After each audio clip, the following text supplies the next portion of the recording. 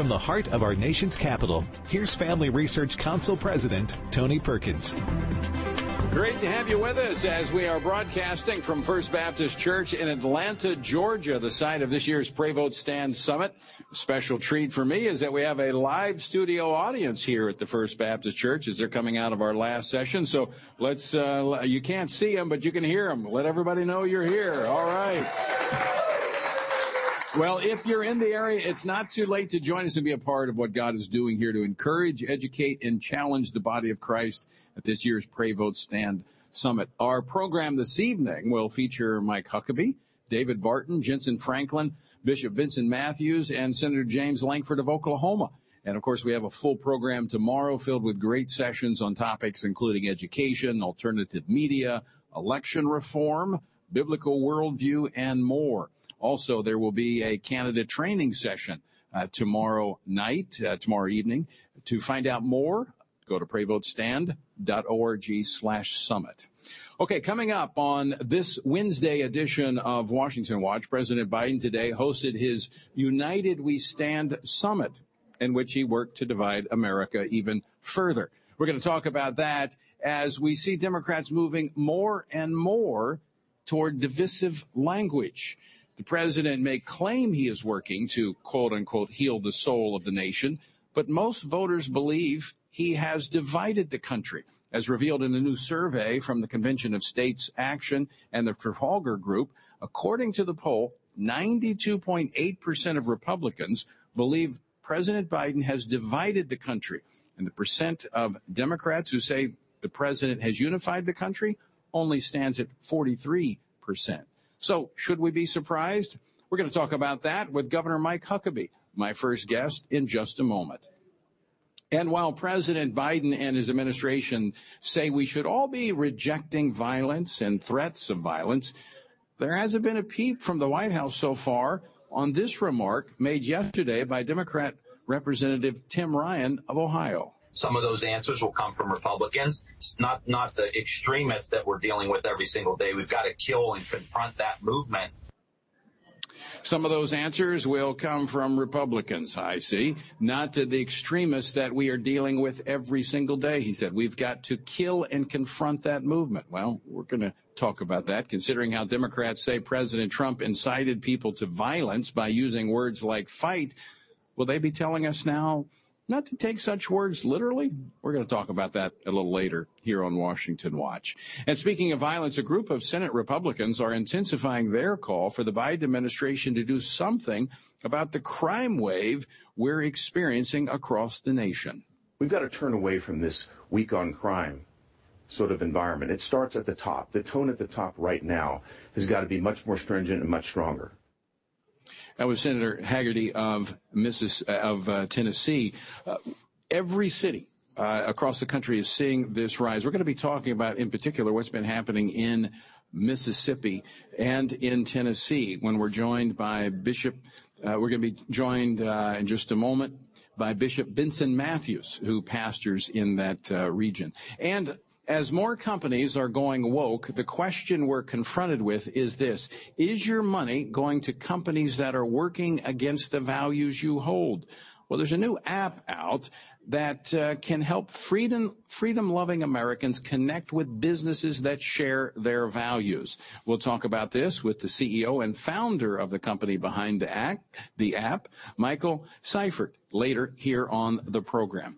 And finally, I'll be joined by David Limbaugh and his daughter, Kristen Limbaugh Bloom, to discuss their new book, The Resurrected Jesus, The Church in the New Testament. And we'll talk about the book's practical application in today's world. So stick around for that conversation coming up a little bit later on Washington Watch. The website, TonyPerkins.com. And remember, the website to join the summit, PrayVoteStand.org. It'll be back. It's actually on right now, and you can catch it later tonight. We start at 7 p.m. Eastern Time. The word for today comes from Proverbs chapter 30, verse 5, and it reads as follows: every word of God is pure. He is a shield to those who put their trust in him. The word pure means refined and tested. God's word is proven. It is solid. It has stood the test of time. The prevailing culture has rejected the Bible as the transcendent truth of God, but It's God's word that has provided our common currency of right and wrong. And we're told everyone is free to determine their own truth. That is at the root of lawlessness. The pressure will increase on Christians to reject or at least surrender their allegiance to biblical truth, especially on issues revolving around human sexuality, which have been labeled civil rights issues. But what happens if we lay down the word of God? We will have surrendered the source of our protection and our strength. We must run to and with the word of God, not from it. To find out more about our Bible reading plan, go to frc.org/Bible. All right, before I bring in Governor Huckabee, breaking news from the Hill. Senator Tammy Baldwin of Wisconsin, the lead Democrat negotiator on the Disrespect for Marriage Act, announced that the Senate will postpone action on the bill until after the election. Surprise, surprise. What does that mean? Well, it means that you got through. Your phone calls got the attention of Republican senators, and they will not move forward with a vote, at least not before the election. We're going to have to be watching this in the lame duck session, so our work is not yet done, so stand by. All right, as I mentioned at the top of the program, President Biden earlier today hosted the United We Stand Summit, which came on the heels of the divisive and inflammatory remarks that the president has been making in recent weeks. Is the president in a position to bring America together? It's what he says he wants to do, but his words tell a different story. Here to talk about this is Governor Mike Huckabee. Governor, welcome to the program. Tony, great to be with you. And, I'm just going to come and offer some very consoling words today because I've been watching Joe Biden. This speech that he gave a week or so ago, I called it the get off my lawn speech because I honestly thought it was Clint Eastwood in Gran Torino with a shotgun pointed and saying, get off my lawn. He basically told 74 million Americans, we don't belong here. I've never seen anything like that. And I've been watching presidential speeches going back to Eisenhower. There's never been a president who in a presidential address, even in a political campaign, but in a presidential address, basically insulted half the country and said that they were enemies and a threat to democracy. Now, Governor, you came out of Arkansas. Politics were pretty rough and tumble back then. It was. And, in fact, when you went into the governor's office, your door was nailed shut. Yes, it was. They wanted to keep you out of office, literally. You've been around for a while. You've been a Baptist preacher, so you've been through some business meetings. Yeah. And now you're the host of Huckabee on TBN, which is a great program. I was with you this past weekend. Always great to be with you on that. What's the state of politics in America when you look at the president that you heard the quote, 92% of Republicans see him as dividing our nation? The state of politics is worse than I've ever seen it. We've always had divisions. We've had conflicts. That's normal. You should have conflict in politics. Right. But you work toward a consensus. You work toward a consensus, and you understood that there were certain things you had to do, whether it was pass a budget or educate kids. There was, at least a common consensus. But today, the divide is much deeper. We now see that when we're talking about education, the question is, are we really talking about educating kids about America? Are we going to tell them that America is an evil, racist, horrible country? And what a contrast. A week ago, we observed the anniversary of 9/11. Now, that was not that long ago, 21 years. 21 years ago, nobody was taking a knee. Nobody was desecrating the flag. We were all flying flags, and it didn't matter if we were rich, poor, rural, urban, black, white. People believed in America. So if the country was systemically racist all this time, how come America came together 21 years ago in the face of 9/11? The reason is just because we weren't systemically racist. We weren't a horrible country. Right. And everyone, no matter who they were, recognize the value of this country compared to the kind of people who murdered 3,000 souls on September 11th. So something has happened. Well, what's happened is the radicalization of the political process, and it's no longer Democrat and Republican. It's the far left, and it's the rest of America. And there's a difference between that. It's different between liberal and conservative. It's different between Democrat and Republican, which, when I was in the Louisiana legislature, the Republicans were in the extreme minority, but we worked together for a common good. There's now a polarization that's taken place in the country that there is such a divide. How do we bridge that? Well, I don't think we do, as long as the division is over as intense a philosophical disagreement. When you have people who think it's okay to take the life of an unborn child right up to the moment of birth, you can't compromise with that. You just can't. When you have people who believe it's all right to mutilate a 14-year-old girl and remove her breast and completely and irreversibly destroy her body, we can't say, you know what, that's okay. We're going to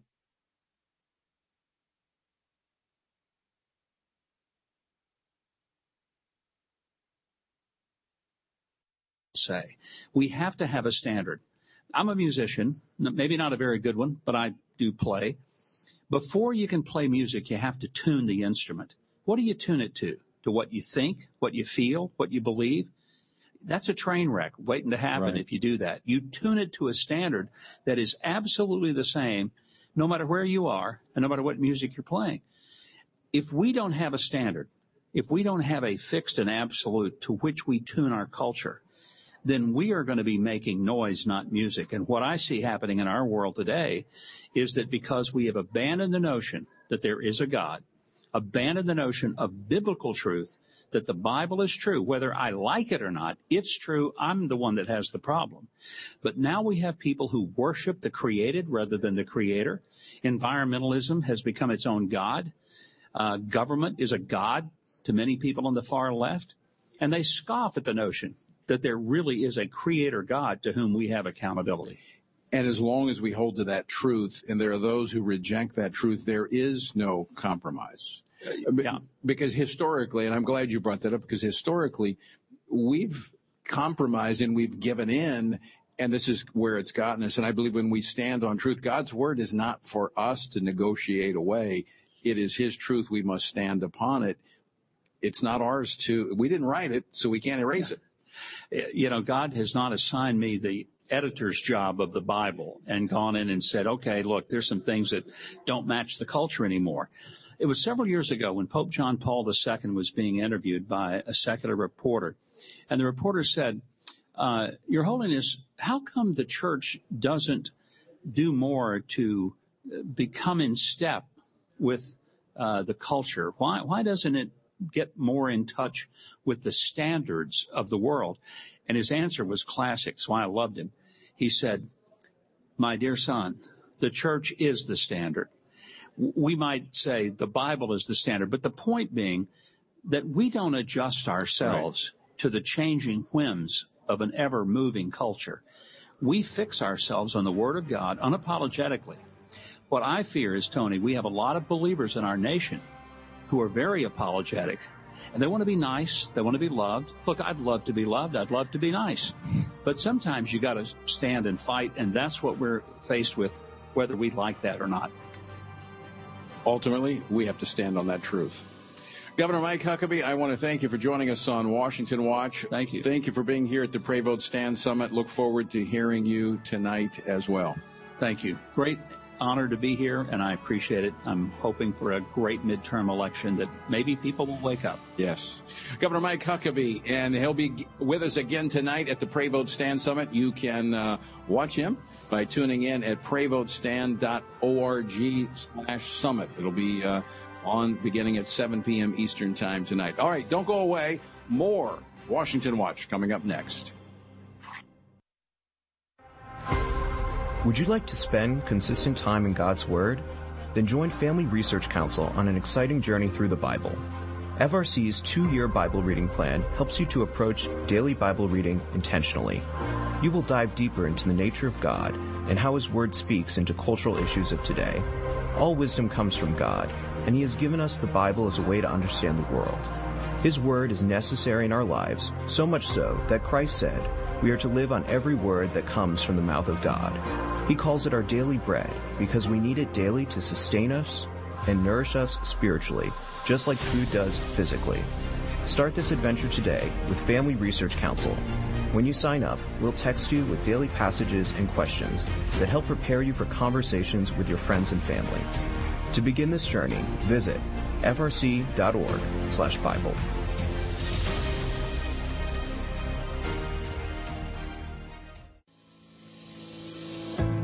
1 Peter 3:15 instructs us to always be prepared to give an answer to everyone who asks for a reason for the hope that we have. The mission of FRC's online Center for Biblical Worldview is to carry out that verse by training Christians to advance and defend the faith in their families, communities, and the public square, as now more than ever, we need to be grounded in the truth of God's Word. The Center for Biblical Worldview provides amazing written resources for a wide range of relevant issues, including biblical stances on voting, religious liberty, abortion, marriage, and sexuality.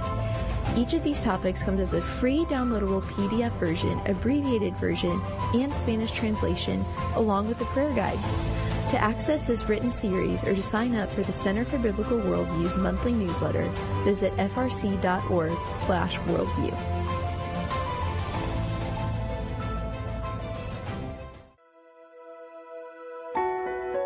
Did you know that from as early as 12 weeks, and certainly by 20 weeks, an unborn child can feel pain? Did you know the issue of pornography is growing among women? Did you know that pornography, sex trafficking, and abortion are all linked and on the rise across the globe? Issues such as pornography, human trafficking, drug legalization, and abortion are all violations of human dignity and have resulted in the devaluation of human life in our culture. Family Research Council stands firm on the principle that every life has value, ought to be respected, and has been designed for a unique purpose. Educate yourself on the harms of pornography, human trafficking, and abortion so that you can offer hope and help. Learn more at frc.org/life.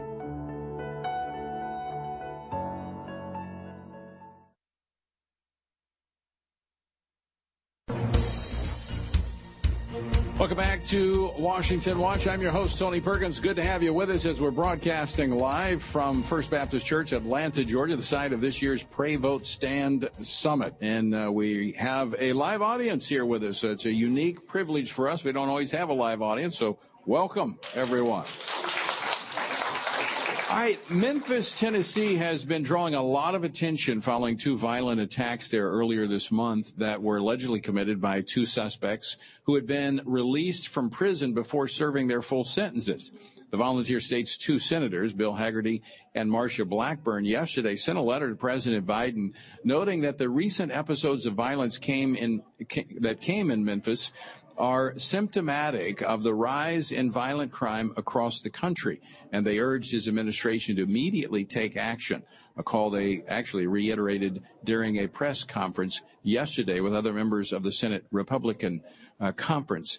Now, with midterms approaching, Democrats have changed their tune when it comes to defending or defunding the police, but they continue to claim that gun control is the answer.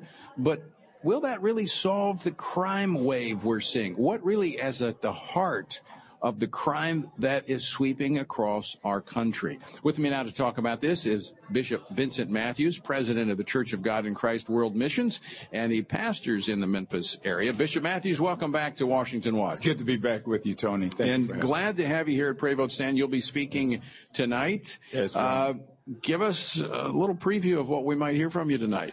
Well, I'll tell you just what you were sharing even earlier. I'm grateful maybe to the president because maybe he has bound the country back together in some ways, in a backwards way, because people are seeing that some of the things you've been warning and others have been warning are actually true, that there's extremism to chaos and other things are difficult, and that we really want to talk about why we should pray, why we should vote, and why we must stand as the Church of the Living God.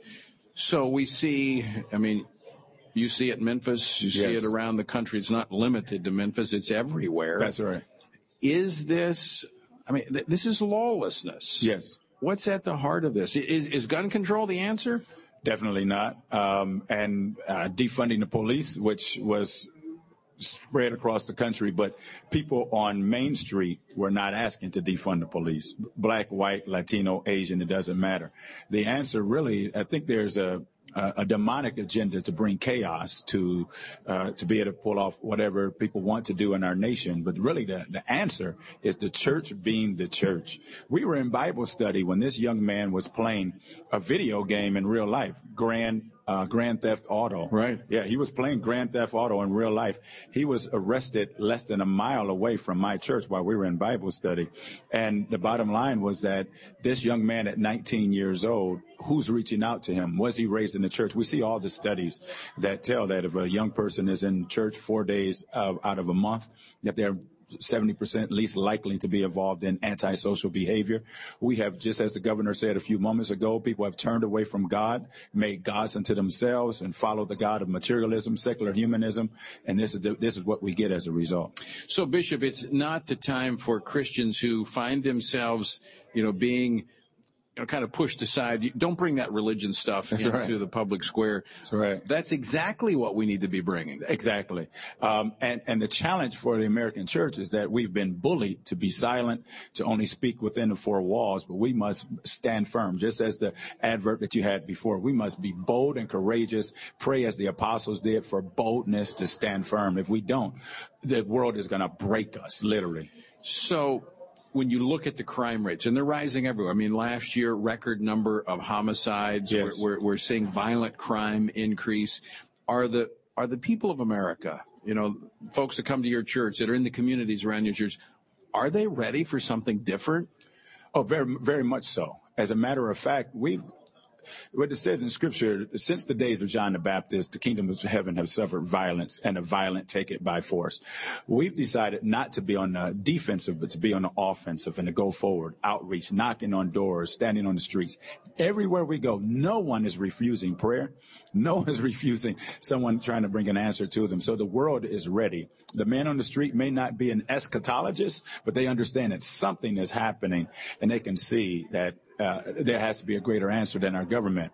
So build on that. What should our churches be doing right now? Yeah, our churches must be actively, raising up disciples, building up a sense of family, because family is being eroded from every angle, protecting our children, and declaring the same message that was after the intertestamental period in that new era, because we're in a new era. This post-COVID era was not about the disease, but about the things that have been clamped down in our society. We must declare, repent, for the kingdom of heaven is at hand, that Jesus is the way, and then we must be the hands and feet of the church and demonstrate what Christ would have us to do.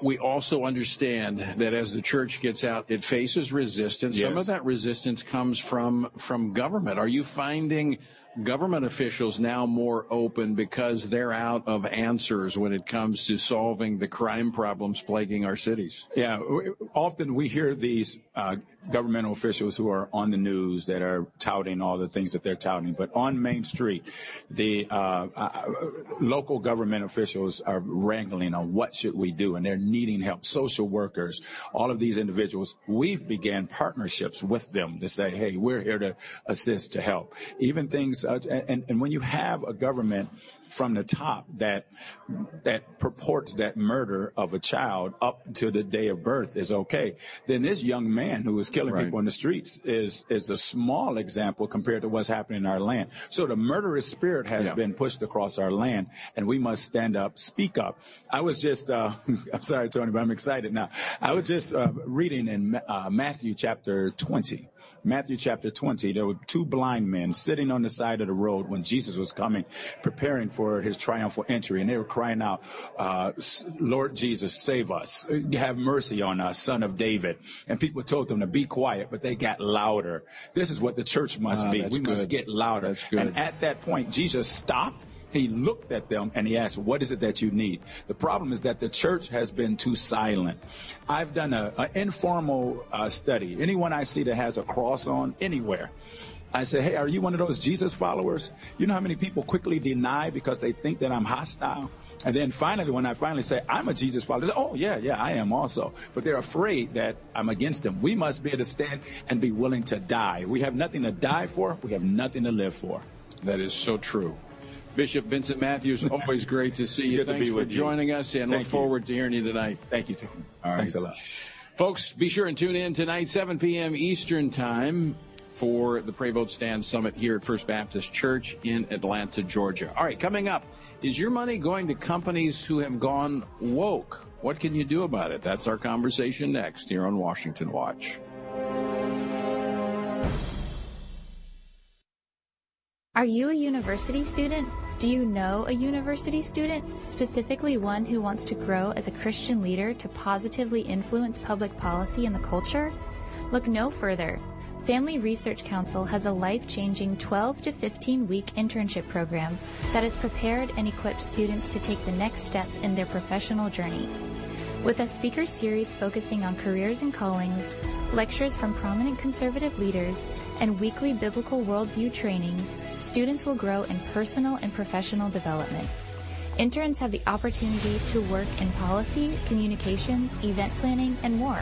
They will gain real-world experience working directly with our experts who will guide them in pursuing careers of influence so that they can make a difference wherever God calls. This paid internship offers fully funded housing in the heart of downtown D.C., giving you the chance to experience our nation's capital. Visit frc.org/internships to apply. What is biblical masculinity? In our culture of gender confusion, there aren't many examples of godly manhood. Men, husbands, and fathers need to find a model of godly manhood, leadership, and strength. But where can they find it in our culture?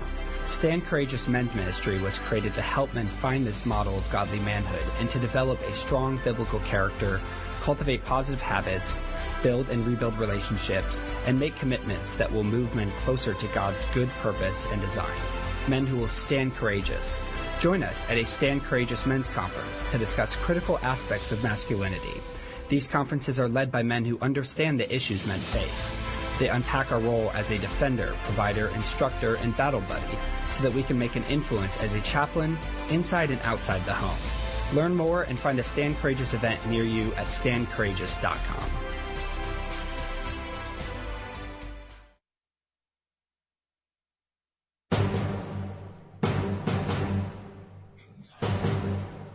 This is Washington Watch. I'm Tony Perkins, your host, and we are broadcasting live from the site of this year's Pray Vote Stand Summit, which is First Baptist Church in Atlanta, Georgia. So we hope you are participating in that. If you can't make it here, we still got tonight and tomorrow, all day tomorrow and tomorrow night. If you're in the area, we've still got room for you. If not, tune in by going to prayvotestand.org, and you can join us for each of the sessions. All right, increasingly, this is one of the conversations we had this afternoon, more and more companies are going woke. You know, it becomes especially clear each June during Pride Month when the rainbows come out. But for most of the year, it's not always clear which companies are supporting or even actively pushing radical and leftist agendas. Well, one company is doing something about that. Join me now to talk about a new app that he and his team have developed is Michael Seifert. He is the founder and CEO of Public Square. Michael, welcome to Washington Watch. Thank you, Tony, for having me. Glad to be here. So, Michael, we met a number of years ago at J.H. Ranch, which is something I've talked about on the program many times where I've taken all my kids.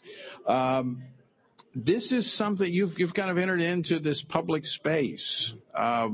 So you're a young guy. Why getting involved in these issues? Yeah.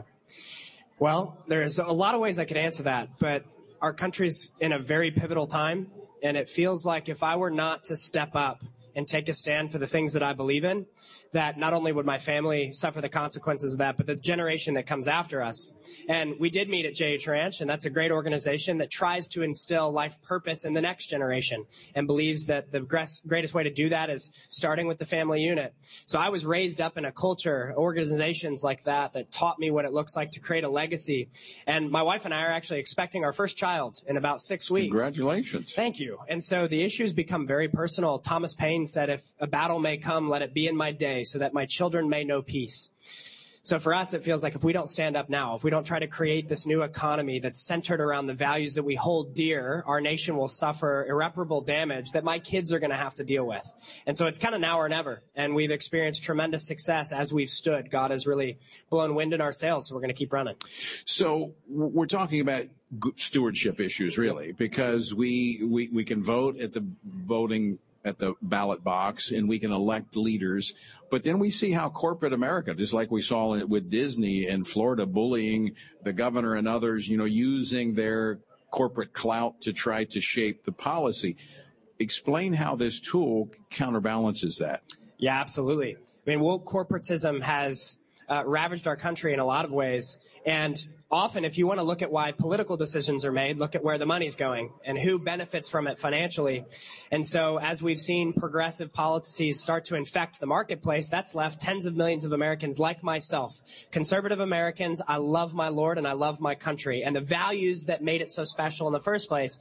That woke corporatism has made it hard for us to have a place to shop and support businesses that support our values. We're left wondering, well, where the heck am I supposed to turn? So what we've done with Public Square, publicsq.com, is we've actually created a tool where you can learn all the businesses near you and nationally online that support your values. If you are a freedom-loving, liberty-minded American, you have an entire network, a database of coffee shops, restaurants, plumbers, electricians, banks, lenders that all have agreed with a set of values to stand and say, I love my country and the freedoms that it protects. That way you know that you're not having to fund abortion with a coffee purchase. You're not having to fund stripping of Second Amendment rights with a bank transaction. Instead, you get to know that for the purchase of your life, you're moving the power structures of society back toward we the people and the values that have made it special. And so it's not only the consumers that are interested, but also the businesses are looking to try to maybe separate themselves from all these woke corporations? Absolutely. Small businesses have felt the effects of this. I mean, I think it was one of the greatest crimes against humanity I've ever witnessed that Amazon during the COVID season was preaching about the need for lockdowns while they were the very institution that was profiting off of them. Meanwhile, 43% of small businesses in LA had to close down. I think that's a big problem. So when small businesses finally feel like there's a network for them, they're thanking us every day, and it's an honor to be a. So, Michael, explain how it works for the consumer. So it's completely free for the consumer and the business to join. The best place to start is publicsq.com. When you're there, you'll see an ability to sign up for an account, and you're going to be dropped into an experience where you can shop online with thousands of businesses around the country that share your values and can't wait to serve you from all different industries. You can also shop local, so you can connect with the businesses that are actually in your geographical location. And what's really neat is it's a social commerce experience. So while you're there, there's an ability to chat with other users, chat with the business owners, hear their thoughts, and it's completely free.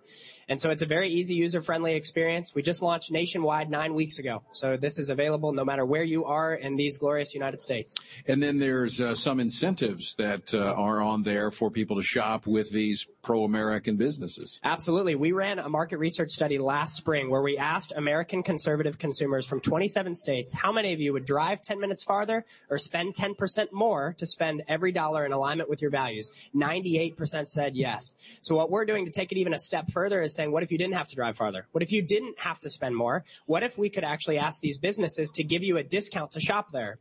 Now, over a third of the businesses on the Public Square platform will actually give you a discount just so you'll go to their business and support them as a Public Square member. That's a great idea.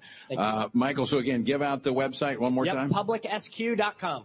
All right, and you were on one of the panels this afternoon talking about how to take on woke corporate America, and I think we can talk about the problem, but we've got to bring a solution, and this is one of them. Michael, so good to see you. Thanks so much for being with us. Thank you, Tony. Appreciate it. All right, folks, more Washington Watch to come. Coming up after the break, I'll be joined by David Limbaugh and his daughter, Kristen. We're going to be talking about a new book that just came out last week. They spoke earlier here at the Pray Vote Stand Summit. And again, more summit coverage tonight beginning at 7 p.m. Eastern Time. You can tune in by going to prayvotestand.org/summit. All right, don't go away. We're coming back with more Washington Watch after this.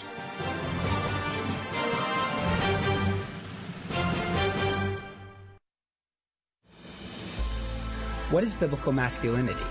In our culture of gender confusion, there aren't many examples of godly manhood. Men, husbands, and fathers need to find a model of godly manhood, leadership, and strength. But where can they find it in our culture? Stand Courageous Men's Ministry was created to help men find this model of godly manhood and to develop a strong biblical character, cultivate positive habits, build and rebuild relationships, and make commitments that will move men closer to God's good purpose and design. Men who will stand courageous. Join us at a Stand Courageous Men's Conference to discuss critical aspects of masculinity. These conferences are led by men who understand the issues men face.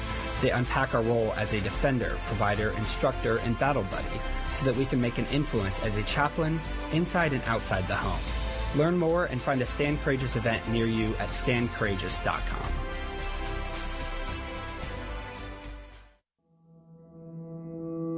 With the increase in text censorship of conservatives and Christians, Family Research Council created a text subscription platform to be sure we don't go completely dark due to censorship. It is important to us that we stay connected with you and that you stay informed.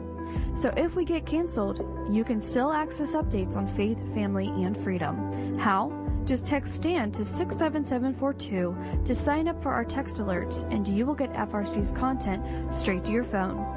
Again, just text STAND to 67742 and you will get alerts on the biggest stories of the day. With just a simple text, always have access to our content and stay informed and connected with like-minded community. Text STAND to 67742. That's STAND to 67742.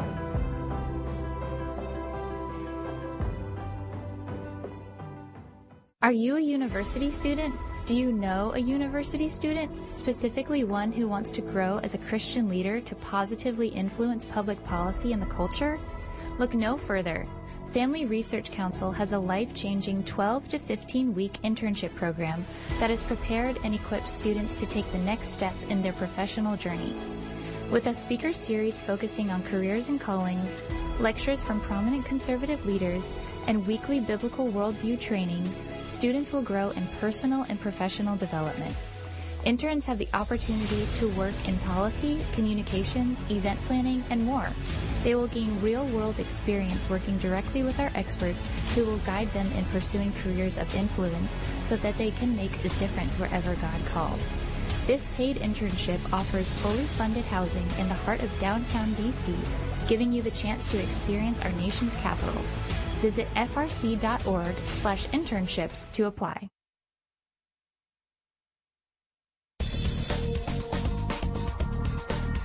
All right, welcome back to the site of the 2022 Pray Vote Stand Summit here at the First Baptist Church in Atlanta, Georgia. And by the way, if you're within driving distance, you can still get here and be a part of this great summit that we're having. We pick back up tonight at 7 p.m., and then we'll be going all day tomorrow and tomorrow night. And if you can't get here, you can tune in online. Go to prayvotestand.org/summit, and you can watch. All right, as I'm sure if you listen or watch this program frequently, you know that we emphasize that Christians need to be immersed in the Word of God. It is one of the reasons that here at the Family Research Council, we launched the daily Bible reading plan probably 3 or 4 years ago. We're on the second iteration, and I mention it on every episode.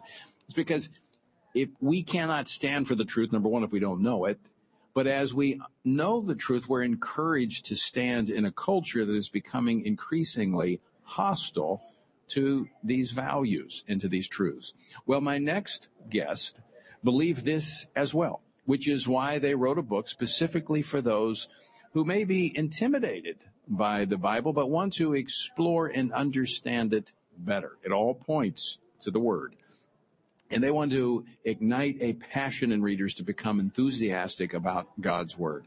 Joining me now to discuss this new book is David Limbaugh and Kristen Limbaugh Bloom, his daughter. They're the authors of The Resurrected Jesus, the Church in the New Testament. David, Kristen, welcome to Washington Watch. Thanks so much for having us, Tony.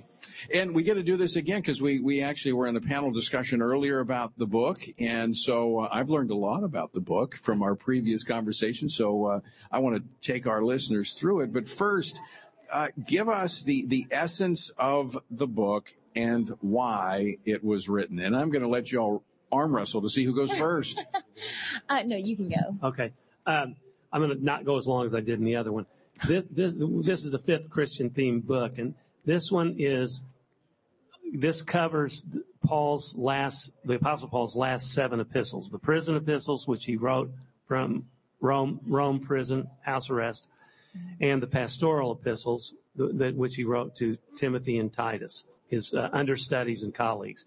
The goal, as you said, is to go through the Bible, chapter and verse, paraphrasing in some cases and stating verbatim what the Scripture is, and then adding our own insights and commentary.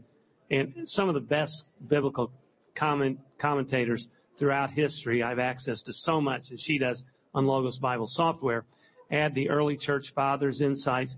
I just want to share with readers, we want to share with readers some of this incredible wisdom about Scripture to enhance their understanding of Scripture, help them overcome any intimidation. In addition to the commentary that we interject, we also add prayers, interactive prayers, so the reader can better engage with the Scripture and ultimately with the Word. The goal, as you said, Tony, is to inspire readers to read the Bible. So let me go back just a minute, David, because I know you're trying to get through that, but it's important that this is not the first book. This, as you mentioned, this is the fifth book in the series. And I think it's important to share with our viewers and listeners why this is important to you and how you came to Christ. Well, kicking and screaming, and I always believed in God, but I didn't embrace the God of the Bible, and I certainly didn't accept Jesus Christ's divinity or the inspiration of the Bible, and I hadn't accepted Jesus into my heart, not because I thought about it and rejected it, but just for whatever reasons. And I thought I had intellectual doubts. I don't know if they ultimately were. They could have been masking something else. So I embarked on a study of apologetics, Josh McDowell's books, Norman Geisler, Tony Little. I mean, I could go through, there's so many. It just fascinated me. And here's the thing, Tony, I wasn't one of these rebellious people who was rooting for the wrong team. I knew. I watched Charles Stanley before I was a Christian and loved him and knew he was right, but I couldn't quite get over the hump of doubt and become a believer. So I came to it that way, overcoming intellectual doubts and then embracing it with my heart and accepting Jesus as my Lord and Savior. And because I was in that position, I know a lot of people are in that position. And I think I can relate to them. We can relate to them. And even after I became a Christian, I was lost in the sense of, I want to inhale the Bible. I now understand it's the Word of God. I'm so excited and passionate.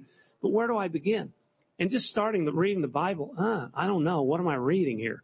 I didn't understand it was an integrated document, a set of stories written by 40 different authors from different locations, different languages, over 1,500 years, and all an integrated piece, all God's love story from the redemption of mankind. Once I discovered that this book I'm holding in my hands is actually the Word of God, I became on fire for it. I want that fire to be contagious. And so you're helping people on that same journey. That's the goal. Yeah. Yes. Yeah. So, Kristen, you talk a lot about Paul in here in Paul's letters, which to me, I mean, of course, Paul wrote a big chunk of the New Testament, his letters, and they're so real. They're so relevant to what we are facing today. But I mean, he just bears his heart. He does. Yes. Paul is such an inspiring character because as we know as Christians, he started off being one of the main persecutors of Christians and then had the encounter with Jesus and completely changed his ways. And he then went on to stamp out heresies that were spreading within the churches that he himself had planted throughout Asia. Yeah, that had to be frustrating. Yeah. You plant a church, and a few years later, whack-a-mole. Yeah. It's like, I can't leave for 2 years without different heresies going on, and then other churches are being persecuted, and so he's writing these letters to those churches to help to correct the heresies that they were falling prey to. And then he's also writing to two of his understudies, Timothy and Titus, and he's encouraging them, and he's really passing the torch to them because he knows that his time is short. He's about to be put to death. Well, he's writing these from prison. He's writing them from prison. So exactly. Not the best surroundings. Right. Exactly. And I'm sure that was not the mission that he had envisioned for himself when Christ commissioned him. And yet we see all the work that he was able to do through the Holy Spirit's divine power, taking these letters and literally spreading them throughout the world. And now, as you said, it's one of the largest chunks of the New Testament that we have. And we talked about this earlier when Paul kind of gives his litany of what he had experienced, to basically his credentials. I've been beaten, I've been shipwrecked, I've been snake bitten, it's like, I don't want to travel with this guy. Yeah. But in the midst of all of that, he wasn't speaking as a victim. Mm-hmm. That's right. Mm-hmm. He was speaking as a conqueror. Yes. But yet he had faced all this opposition and this persecution. He'd been driven out of city after city. But he understood that was what he was called to do. Didn't like it. Right. But that's what he was called to do. What can we learn from that today? Well, it's kind of inspiring. God never promises us freedom from difficulties. In fact, he promises we will have difficulties. Yeah. Mm-hmm. And it's encouraging, ironically, when you have Jesus came not to militarily conquer the Roman Empire and deliver the Jewish people, as they anticipated their Messiah would do, but to conquer Satan, sin, and death by allowing himself to be killed in the material world so that he could then be bodily resurrected, which would lead to our bodily resurrection through faith in him. But the fact that Jesus went through these struggles intentionally, that is to say, he became a human being for the very purpose of struggling so that we could have eternal life with him. Paul has all kinds of struggles, but through it all, he tells of these struggles, but he also tells the Philippians, be joyful. Yeah. Because not some giddy happiness, some silly drunkenness. It is this inner assurance of eternal salvation. The Bible talks about the hope of salvation, but he's quick to say, this isn't the kind of hope that it could happen. It's a certainty. The hope is a different term, different use. We know where we're going, so no matter what they do to us in this life, we're going to be around for eternity and in glory with God later. The name of the book is The Resurrected Jesus, the Church in the New Testament. Authors are David Limbaugh and his daughter, Kristen Limbaugh Bloom. Where can folks get a copy of the book? Pretty much any bookstore, Amazon, Barnes & Noble, and Books A Million. An experience, first book that the two of you have written together? Yes. Father-daughter undertaking. Talk a little bit about that. Well, Dad asked me to write this, or if I'd be interested in co-writing this about 1.5 years ago, and I was just thrilled. It's always been a dream of mine to be a published author, and since I was a little girl, Dad has encouraged me as a writer, but for him to entrust me and bring me in on his already successful writing career was, it's one of the best things that a parent can do for their child. And so the writing process was an amazing learning experience for me. Dad helped me, taught me his researching process, his editing process, and set, deadlines that were very realistic. And then he often beat his own deadlines, which was encouraging to me as a writer. So it was That's never happened to me, I can assure you. Or me, I know. So he really, sets the bar high, and it inspires me to do the same. David, I've written a couple of books. That's not my forte, but I've done it. But in the writing, there's almost always something that you say, wow.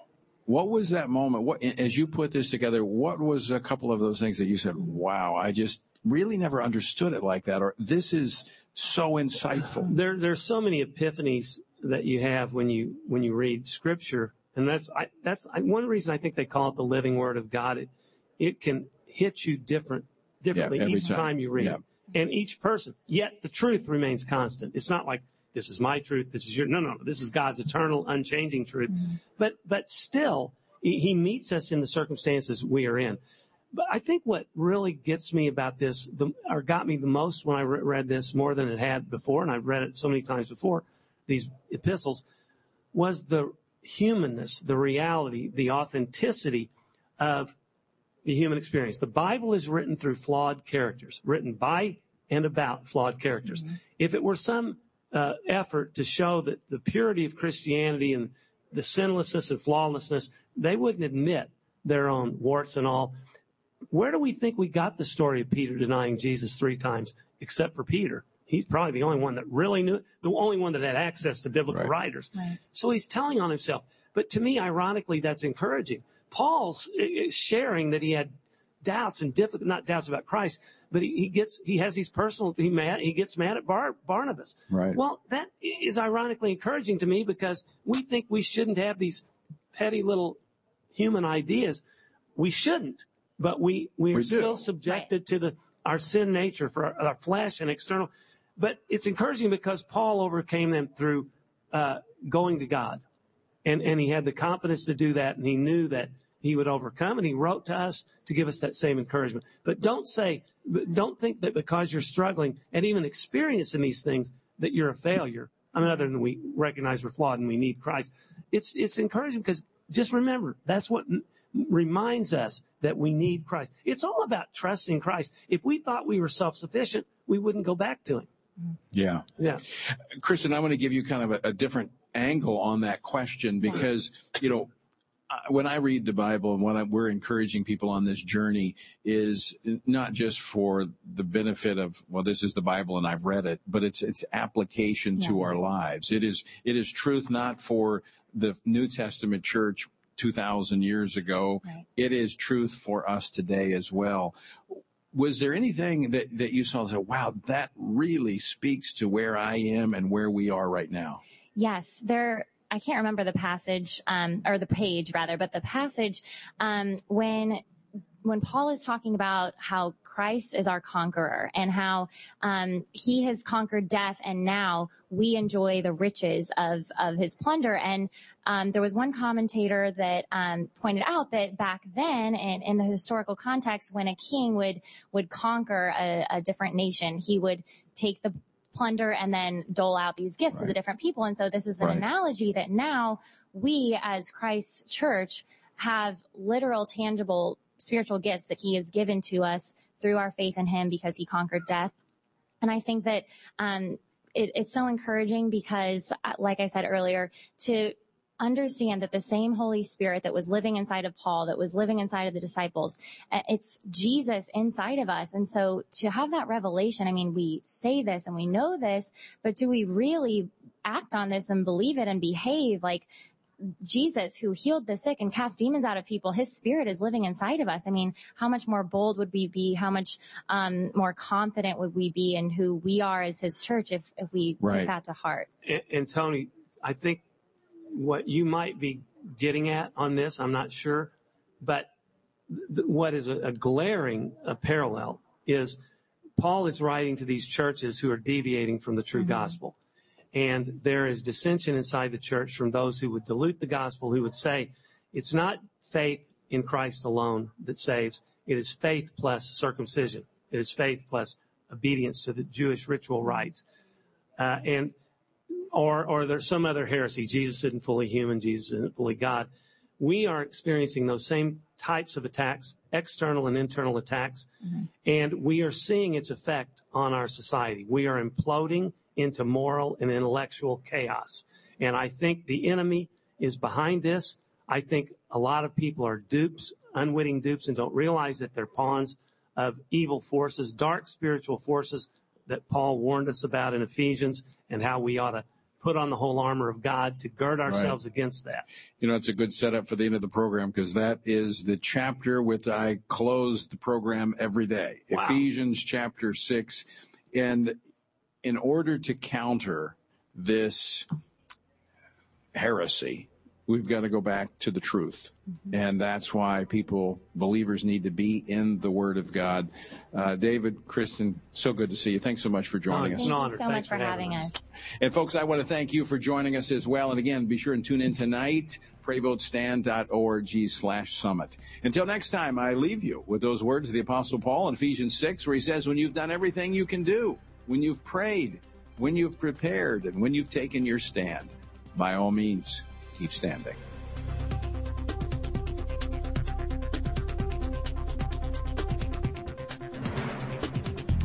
Washington Watch with Tony Perkins is brought to you by Family Research Council and is entirely listener-supported.